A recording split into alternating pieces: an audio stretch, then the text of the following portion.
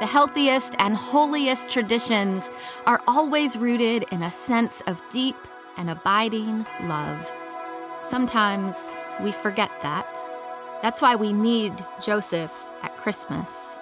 Because Joseph reminds us that the truest and deepest tradition has very little to do with the right carols or the right colored lights. That's the Reverend Jenny McDevitt, and today she shares a life-giving message of Advent faith called Joseph, a higher righteousness of love. I'm Peter Wallace. It's Day One.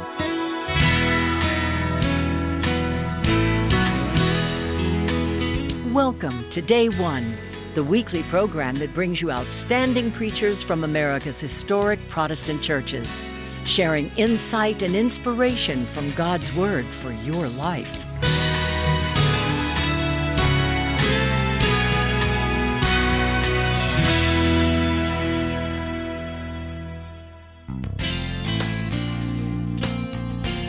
Now, to introduce this week's preacher, here's our host, Peter Wallace. Thank you, Sherry. Today on Day One, we're honored to welcome the Reverend Jenny McDevitt, Senior Pastor of Shandon Presbyterian Church in Columbia, South Carolina, where she has served since May of 2020. Prior to that, she was Senior Pastor of Madison Avenue Presbyterian Church in New York City, and earlier served as Pastor of Pastoral Care at Village Presbyterian Church outside Kansas City.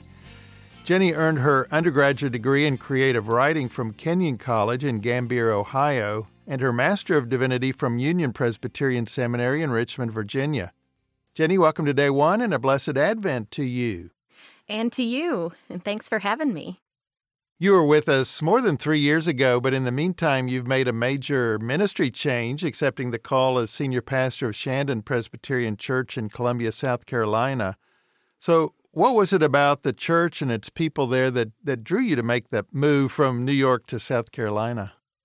It was definitely the people. From my first conversation with the search committee, I was just completely connected with them and appreciated the ease with which they clearly loved one another and loved their church. And it wasn't necessarily something I expected, but it was also very clear when the Spirit was moving. Of course, that whole process happened in the midst of the pandemic pretty early on. You were self-quarantining in New York, I understand, before you moved. How did that impact the process and beginning your ministry there? It is not the way I would recommend beginning a new ministry at all. For about a year and a half, maybe a little bit more, I did not meet church members in Right. particularly significant ways. I preached to an empty sanctuary where I couldn't even envision who might normally be sitting there. I met a lot of people on Zoom. I scheduled a lot of Zoom coffee introductions with me, and we did a lot of ministry in our parking lot. Eventually, we were able to do some things outdoors. So it was a very gradual introduction to Shandon and the people there. Like I said, I would not recommend it, but if you have to do it that way, the people of Shandon are the ones to do it with. So tell us a little about the community that the church is in and how you reach out. Shandon is in Columbia, which is the capital city of South Carolina, and it is in the midst of the Bible Belt. And so a core piece of Shandon's identity and a clear priority for Shandon is being a welcoming presence and receiving and affirming everyone who wants to be a part of our church community.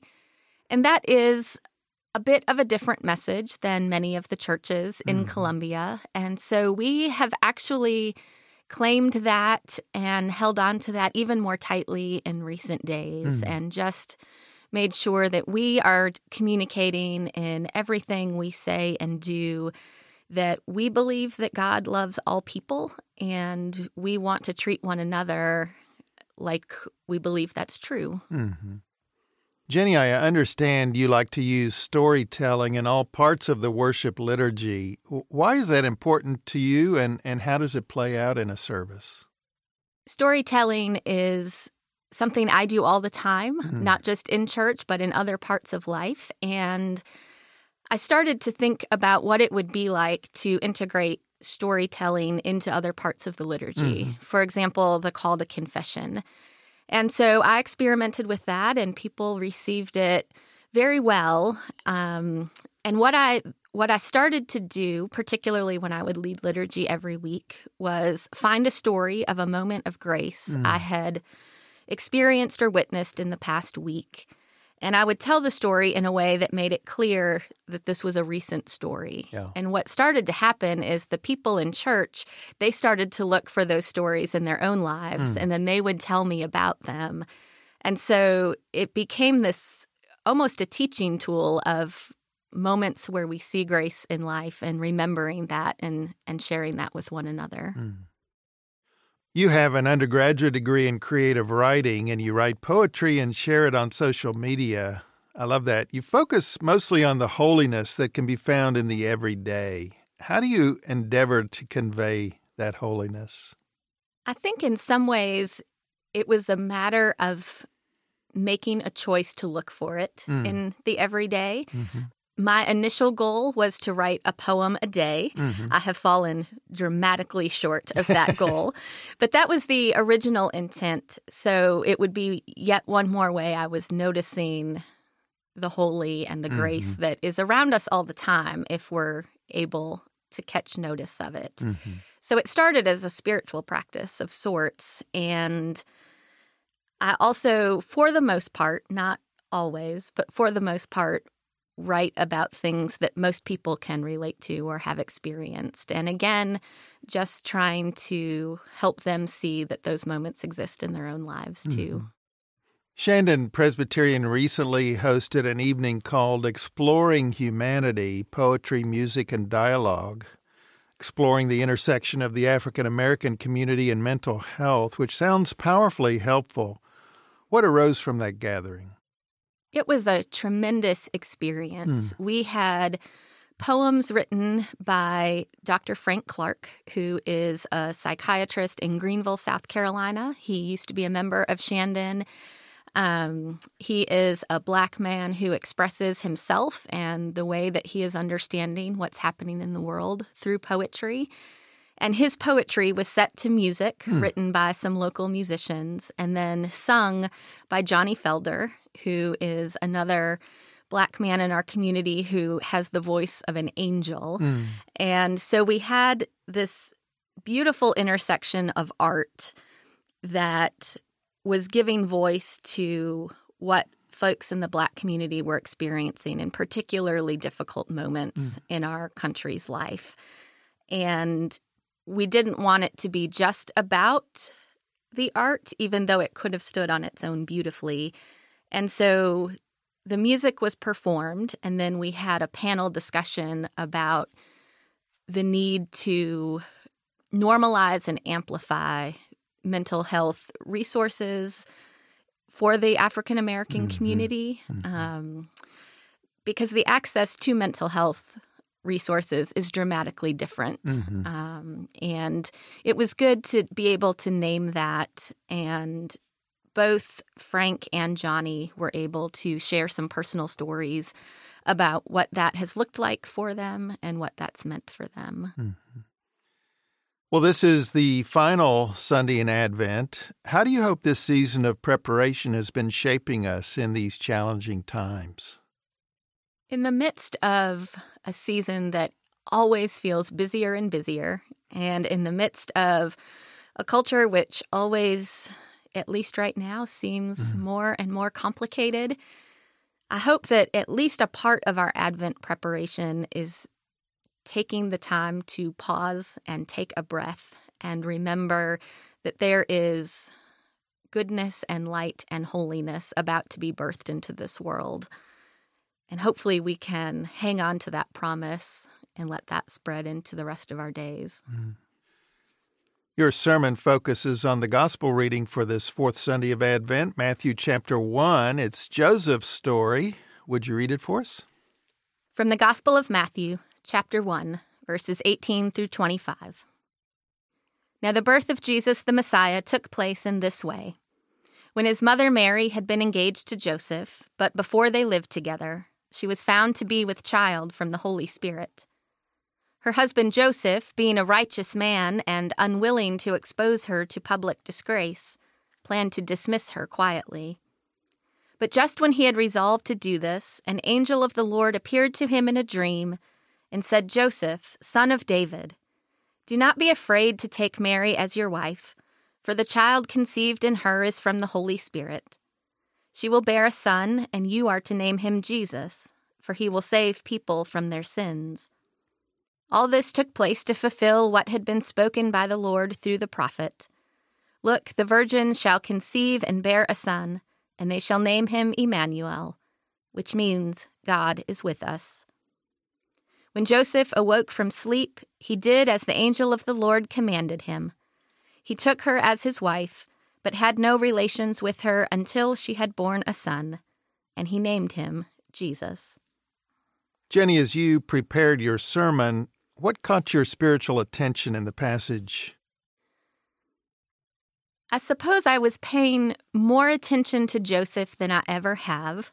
Since last Christmas Eve at Shandon, we had a children's pageant where, because of the pandemic, we had to change the way we did things, and we invited every child to pick a character in the nativity and just come forward when their character emerged. And our sanctuary was packed with excited children, and we had about 15 Marys and 10 donkeys and 13 wise men and no Joseph. Oh. No one came forward to play Joseph, so I wrote Joseph on a piece of paper and held it in front of me and stood in for the role. And I suppose that made me curious about why we don't pay very much attention to him. Well, Jenny, we look forward to hearing your sermon on this. It's entitled, Joseph, A Higher Righteousness of Love. Thanks for sharing it with us. Thank you.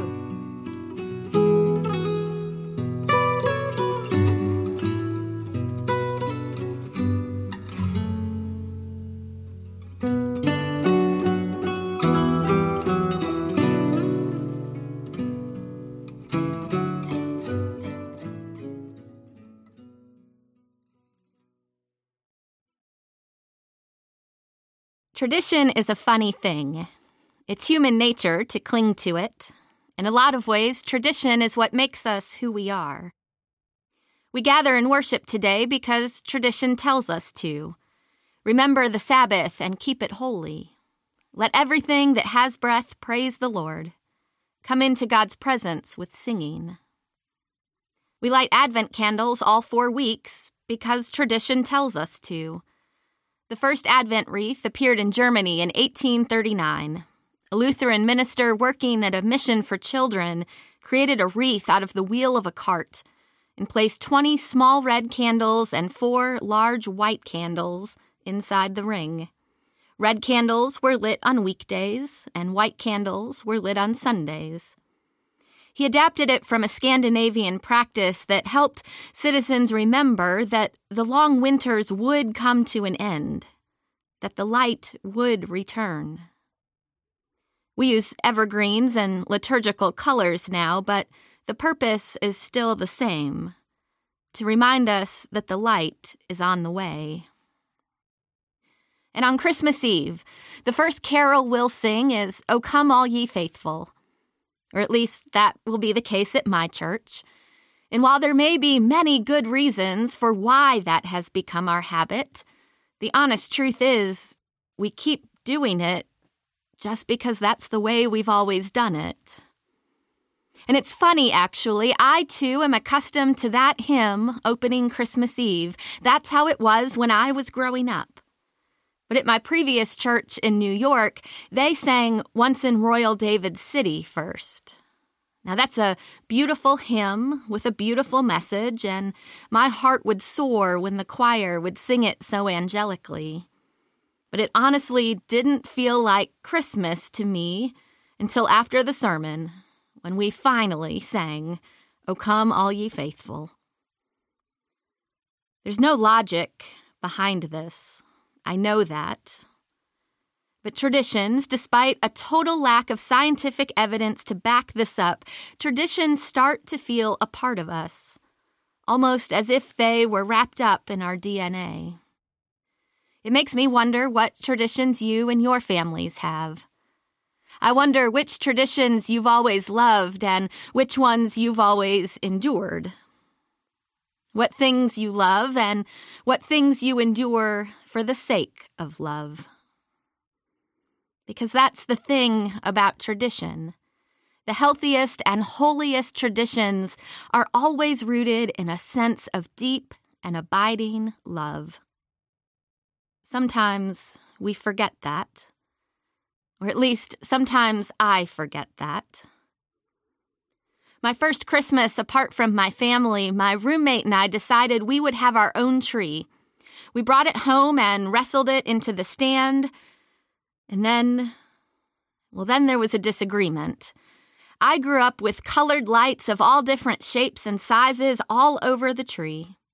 My roommate grew up with just a few white lights and silver tinsel. We both had very clear visions of how it was supposed to be, and those visions did not line up. That's why we need Joseph at Christmas. It's tempting to think we don't. He is not the part anyone gets excited about playing in the pageant. He has no lines. He seems to just stand there. My friend Emily has a 5-year-old daughter, Clara. Emily is teaching her the Christmas story using a nativity set. The first time they set it up together, Emily asked Clara to name each of the characters. Now, Clara is a preacher's kid who has been in church school since before she knew what church school was. She knew Mary and Jesus. She knew the shepherds and the wise men. She knew the animals and the angels. But when Emily pointed to Joseph, Clara was stumped. Finally, she guessed, barn boy? Poor Joseph. But we really do need him. Because tradition is a good thing. It makes us who we are. But it can also be our undoing. And Joseph might be able to teach us about tradition, both its value and its cost, better than anyone else in all of Scripture. Joseph's life starts out in the traditional way. Born and raised in Bethlehem, a small town outside of Jerusalem. At some point, his family moved 90 miles north to Nazareth. He came from a distinguished family from the house of David. He was a carpenter, and he was engaged to Mary. All of which is well and good until it isn't. Because, as Matthew puts it, before they lived together, she was found to be with child from the Holy Spirit. And then we hear, but her husband Joseph, being a righteous man and unwilling to expose her to public disgrace, planned to dismiss her quietly. It's necessary here to remember that Joseph lived not only in a different time, but in a different culture. Not everything has changed about the way women are treated. Not enough, actually. But many things have changed. In the ancient world, pregnancy outside of marriage brought shame and dishonor upon everyone involved. In some cases today, this is still true, sometimes, but thankfully, not always. But again, Joseph, like every other person in the history of the world, Joseph was a product of the time and culture in which he lived. And he knows two things. 1, Mary is pregnant. 2, it's not his. I think that's why Matthew tells us so quickly, in the very same breath even, that Joseph is righteous. He is well schooled in the religious tradition of his time. And tradition taught that if a woman was accused of adultery, the matter was brought to the town elders. If it was determined that her husband was lying, he would be charged a relatively modest fee. But if it was determined that the charge was true, the woman would be taken to the door of her father's home, where she would be stoned to death. In so doing, the tradition of the law stated, you purged the evil from your midst. That's righteousness, Or that's what righteousness often was and still is thought to be. The purging of evil in order to pursue the good. Joseph could have put Mary to death. Tradition allowed for it. But Matthew tells us he was unwilling to expose her to public disgrace, and he planned to dismiss her quietly. That means Mary would escape with her life. I can't help but wonder, though, what that life would have looked like. Pregnancy is something that can only be hidden for so long, and she would be on her own, shamed and dishonored for being a single mother. Odds are good that in that time, in that culture, she and her child would not survive long, or if they did, that survival would be painful and perilous. Such a decision could save Joseph, though. It would enable him to leave quietly. If Joseph had done this, we might not have heard the story of Jesus. At least not the way it comes to us today. It's interesting to think about, isn't it? Of course, we remember how Mary says yes. We, or at least I, tend to forget how Joseph has to say yes, too. We aren't told much of how his yes comes to be, only that he has a dream in which an angel visits him and says, "Don't be afraid. Take Mary as your wife. She's going to have a child conceived by the Holy Spirit, but you will be the one to name him. You will be the one to call him Jesus." So for those of you keeping tabs, a traditional Holy Family went out the window a good while ago. The vision of what their life was going to be, and the vision of what is now in front of Joseph. Those visions don't line up at all. The angel seems rather unconcerned by this, though. The angel simply says, "She's going to have a baby, Joseph, and please, raise it as your own." In those days, to name a child was to lay claim to that child's heritage and lineage. In other words, as another preacher puts it, Joseph is being asked to be willing to believe in the impossible, to claim the scandal, to adopt it and give it his name, to not only accept the whole mess, but to rock it tenderly to sleep in his arms. Joseph is a righteous man. No matter what choice he makes, he will still be righteous. But the angel is asking him to choose what has been described as a higher righteousness. That sort of righteousness is hard to come by because it's not righteousness that focuses on the law. It focuses on the bigger picture, and it always leans toward love, toward the well-being of others. It pays attention to how our attempts to be righteous can sometimes yield unrighteous consequences. It does not ask, "What does the law allow me to do?" It asks, "What does love compel me to do?" What will bring the most light and life into a situation? It is in this swirl of dreams and consequences that Joseph has to make a decision. He has to balance tradition and law on the one side and an angel of the Lord seemingly on the other.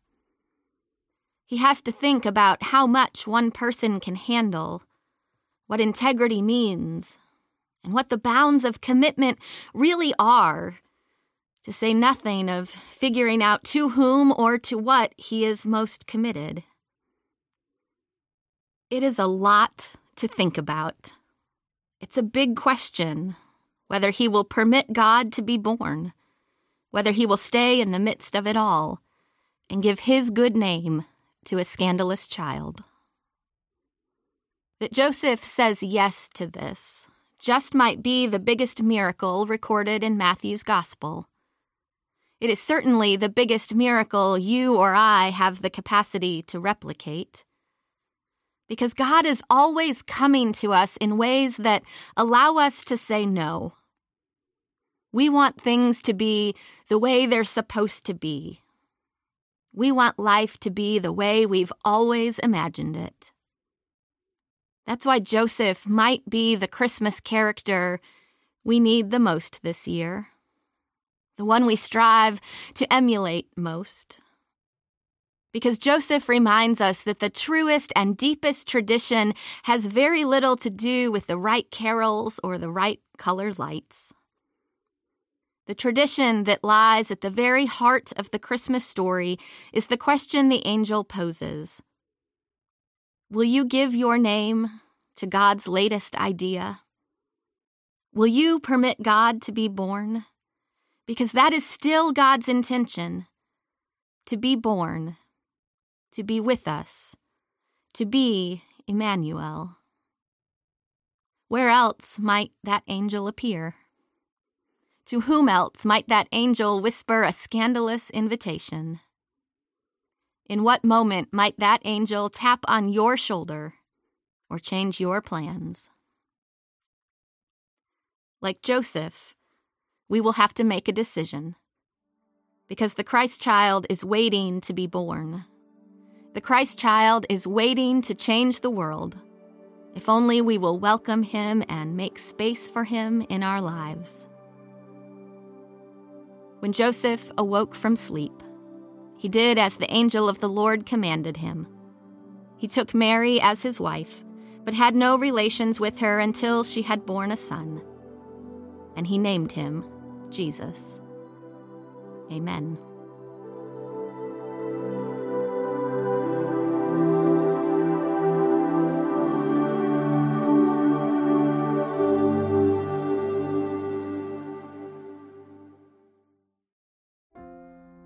Our preacher today was the Reverend Jenny McDevitt, Senior Pastor of Shandon Presbyterian Church in Columbia, South Carolina. For a free transcript of her sermon for the fourth Sunday of Advent, Joseph, A Higher Righteousness of Love, call us at 404-815-9110. That's 404-815-9110. Or write to us at Day One, 2715 Peachtree Road, Atlanta, Georgia 30305. Please keep in mind that Day One depends on the financial gifts of faithful listeners like you. Send your year-end donation to Day One, 2715 Peachtree Road, Atlanta, Georgia 30305. We're grateful for your help. This is Peter Wallace. Next time on Day One, as we celebrate the birth of Jesus on Christmas Day, we're honored to have with us the Reverend Tim Bogus, Senior Pastor of First Presbyterian Church of Sarasota, Florida. Don't miss his meaningful Christmas message, In the Dark. That's next week on Day One.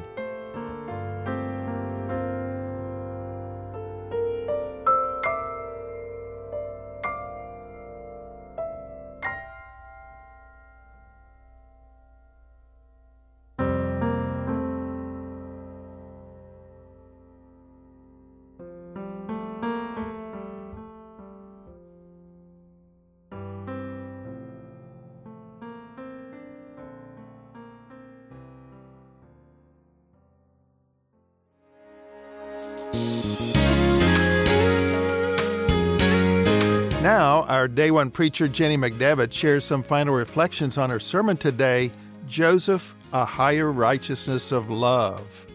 And Jenny, we do love our Christmas traditions, as you so beautifully explained. Few of our traditions, though, as you note, have anything to do with Joseph. He has no lines in the story. He seems to just stand there. But Joseph is righteous, well-schooled in the religious tradition of his time, and the righteousness of the law told him that he could have Mary put to death for becoming pregnant, obviously not by him, before they were even married. If he had done this, you said, we might not have heard the story of Jesus, at least in the way we have, which can be pretty mind-blowing. So Joseph had to make a difficult choice, albeit with the help of an angel. But I wonder if you'd say more about that difficult choice. What must this righteous man have been thinking? I have to imagine that Joseph was thinking through things in a somewhat similar way that you and I might, thinking about what is in my best interest, because we are human and we cannot avoid that consideration, thinking about what's in his best interest, thinking about what is in Mary's best interest, and realizing that there was no clear answer. And probably, if he was anything like I am, probably really just wanted someone to show up and tell him exactly what to do.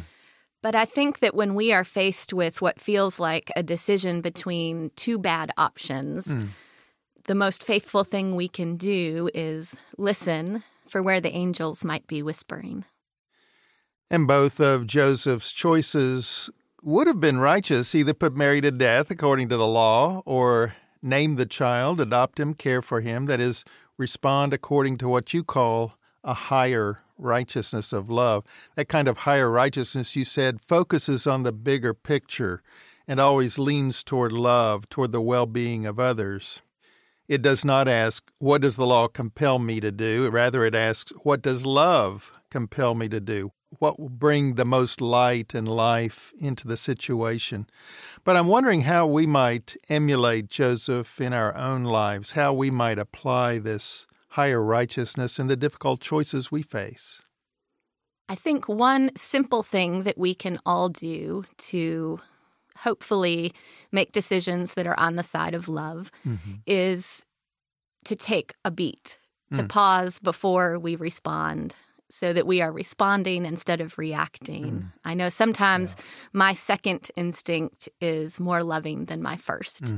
And so I have learned to stop myself for a moment, give myself just long enough to consider, is this the loving way to respond?